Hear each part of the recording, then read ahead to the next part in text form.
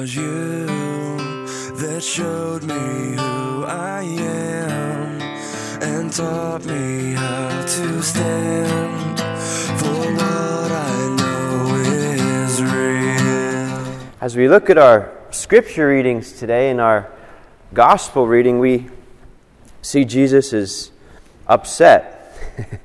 And in that line it says, "Zeal for your house will consume me." So Christ is going into the temple, and as we read, he's flipping stuff over, throwing stuff out, cleaning it, whipping, and saying, driving all these things out of the temple and these people. And he's really upset. And then at the bottom of that passage it says, "Many began to believe in his name when they saw the sign he was doing." And so, as the Lord goes into the temple, and as he's cleaning it out and driving out all of these people, because they are not understanding the purpose of the temple. They're misusing the temple for what it's meant to be. It's meant to be a place of worship, right? A temple is a place of worship, a place where we come and we enter and we give praise and thanks to God. And Jesus says, it's not a marketplace, it's not something of the world, but it's sacred, it's holy. And then we see in our first reading, the 10 Commandments are given. God gives the 10 Commandments to the people of Israel. Now, what's interesting is if we think of this being in the New Testament, we have a different approach here, and our understanding can be enlightened. Because the temple of God in the New Testament is the human body. God enters into us at baptism. This temple, our temple of our bodies. And the purpose of the temple is for what? To worship. How do you and I worship God? We worship God through the temple of our bodies. And so the 10 Commandments are given to us to teach us how to worship God, how to give God praise, how to give God honor, how to give God glory. So during Lent, Jesus comes into this temple and he wants to drive anything out of this temple that keeps this temple from being holy, from being sacred, from being a place of worship, a place of offering. And so we can look at our lives in light of the 10 Commandments. And it's interesting because every one of the commandments, if you look at them, it has to deal with the body. You know, for example, it says, "You shall have no other gods besides me. You shall not carve idols for yourself." How do you carve an idol? You use your hands, right? You carve it. You mold it with your hands. Then it says, "You shall not bow down and worship before them." What are we talking? We're talking about, getting on your knees and bowing down. Think about how we worship as Catholics. We stand, we kneel, we sit, we hold our hands out, we pray. We are using our bodies to worship. That's the purpose of the temple, to worship God. And then you hear, "Don't take the Lord's name in vain." That's a part of our body, the tongue, the vocal cords. And then you hear, you shall not kill, obvious one. Honor your father and mother. You shall not steal. You shall not commit adultery. You shall not bear false witness against your neighbor. Again, the tongue. You shall not covet your neighbor's house or your neighbor's wife. It's speaking of the eyes. When we see something we might want, it's not ours to take for ourselves, but to respect and to honor and to reverence. And so all of the 10 Commandments have to do with our living our lives out through our bodies. And this is how we worship God, again, through our body. And as our psalm says, "Lord, you have the words of everlasting life." You have the words of everlasting life. When we worship God through our actions, our thoughts, and our words, we experience life. God gives us an experience of life.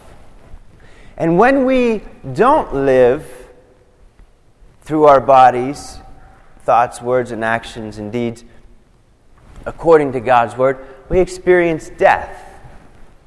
Personally and communally. If I'm selfish with my life, then I destroy relationships. If I'm selfless with my life, I build relationships. And so in our second reading, it says, Jews want a sign, Greeks look for wisdom, but we proclaim Christ crucified. Because who is the presider in the temple? Who presides in a temple? A priest. Well, who's the priest that presides in this temple of my body? It should be Jesus that we let live through our bodies. And what does a priest do? A priest offers sacrifice. So we preach Christ crucified. You know, like, do you ever hear the story of St. Francis where he went into the city to preach and his brothers went and they had their habits on and they walked through the city and came back, didn't say any words, right? And some of the brothers are like, Father Francis, I thought we were going to preach. And he said, we did. Because their habits, their way of life proclaimed a message. So in this temple during Lent, God might want to drive some things out of the temple that keep it from being a sacred, holy place of worship. Where Jesus, the high priest, wants to enter our temples of our bodies. And he wants to preside over our lives. And he wants to say with our life to everyone we meet, not give me, I'll do what I want with you, but this is my body given up for you. This is my blood poured out for you. And so when we worship God in this way, we give glory to God. And then we experience life in family, friends, marriages, relationships. And then that last line of the gospel becomes a reality. Many began to believe in his name when they saw the signs he was doing. What signs is God doing in you and in I?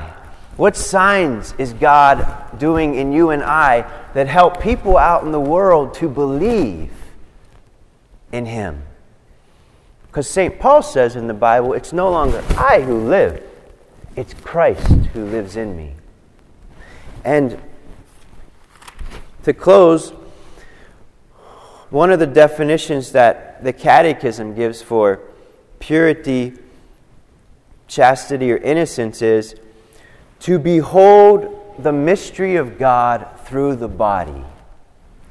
We behold the mystery of God through the body of Christ. We are the body of Christ. When we live according to God's law, the Eucharist is lived through us, and people out in the world behold the profound beauty and mystery of the body, which proclaims what it's meant to proclaim, Christ.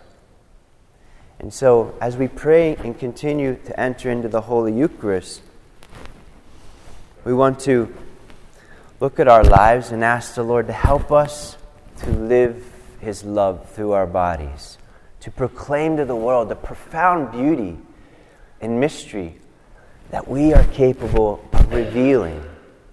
So let's pray for each other as we continue our Lenten journey and reflect upon the power and privilege we have as believers to live and act through our bodies.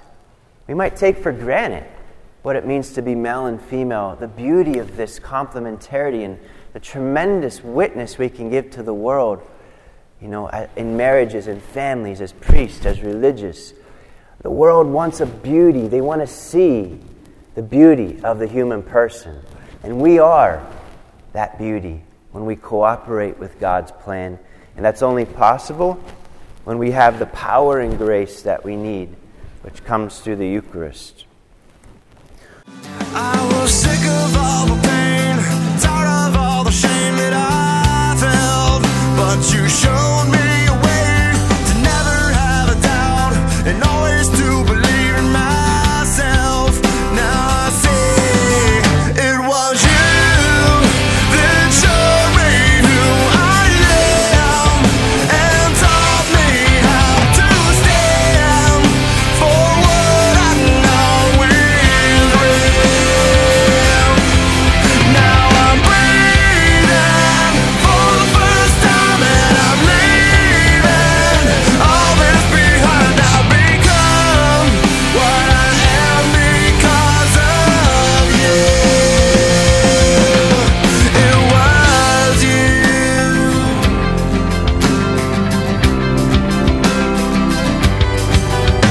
so sorry.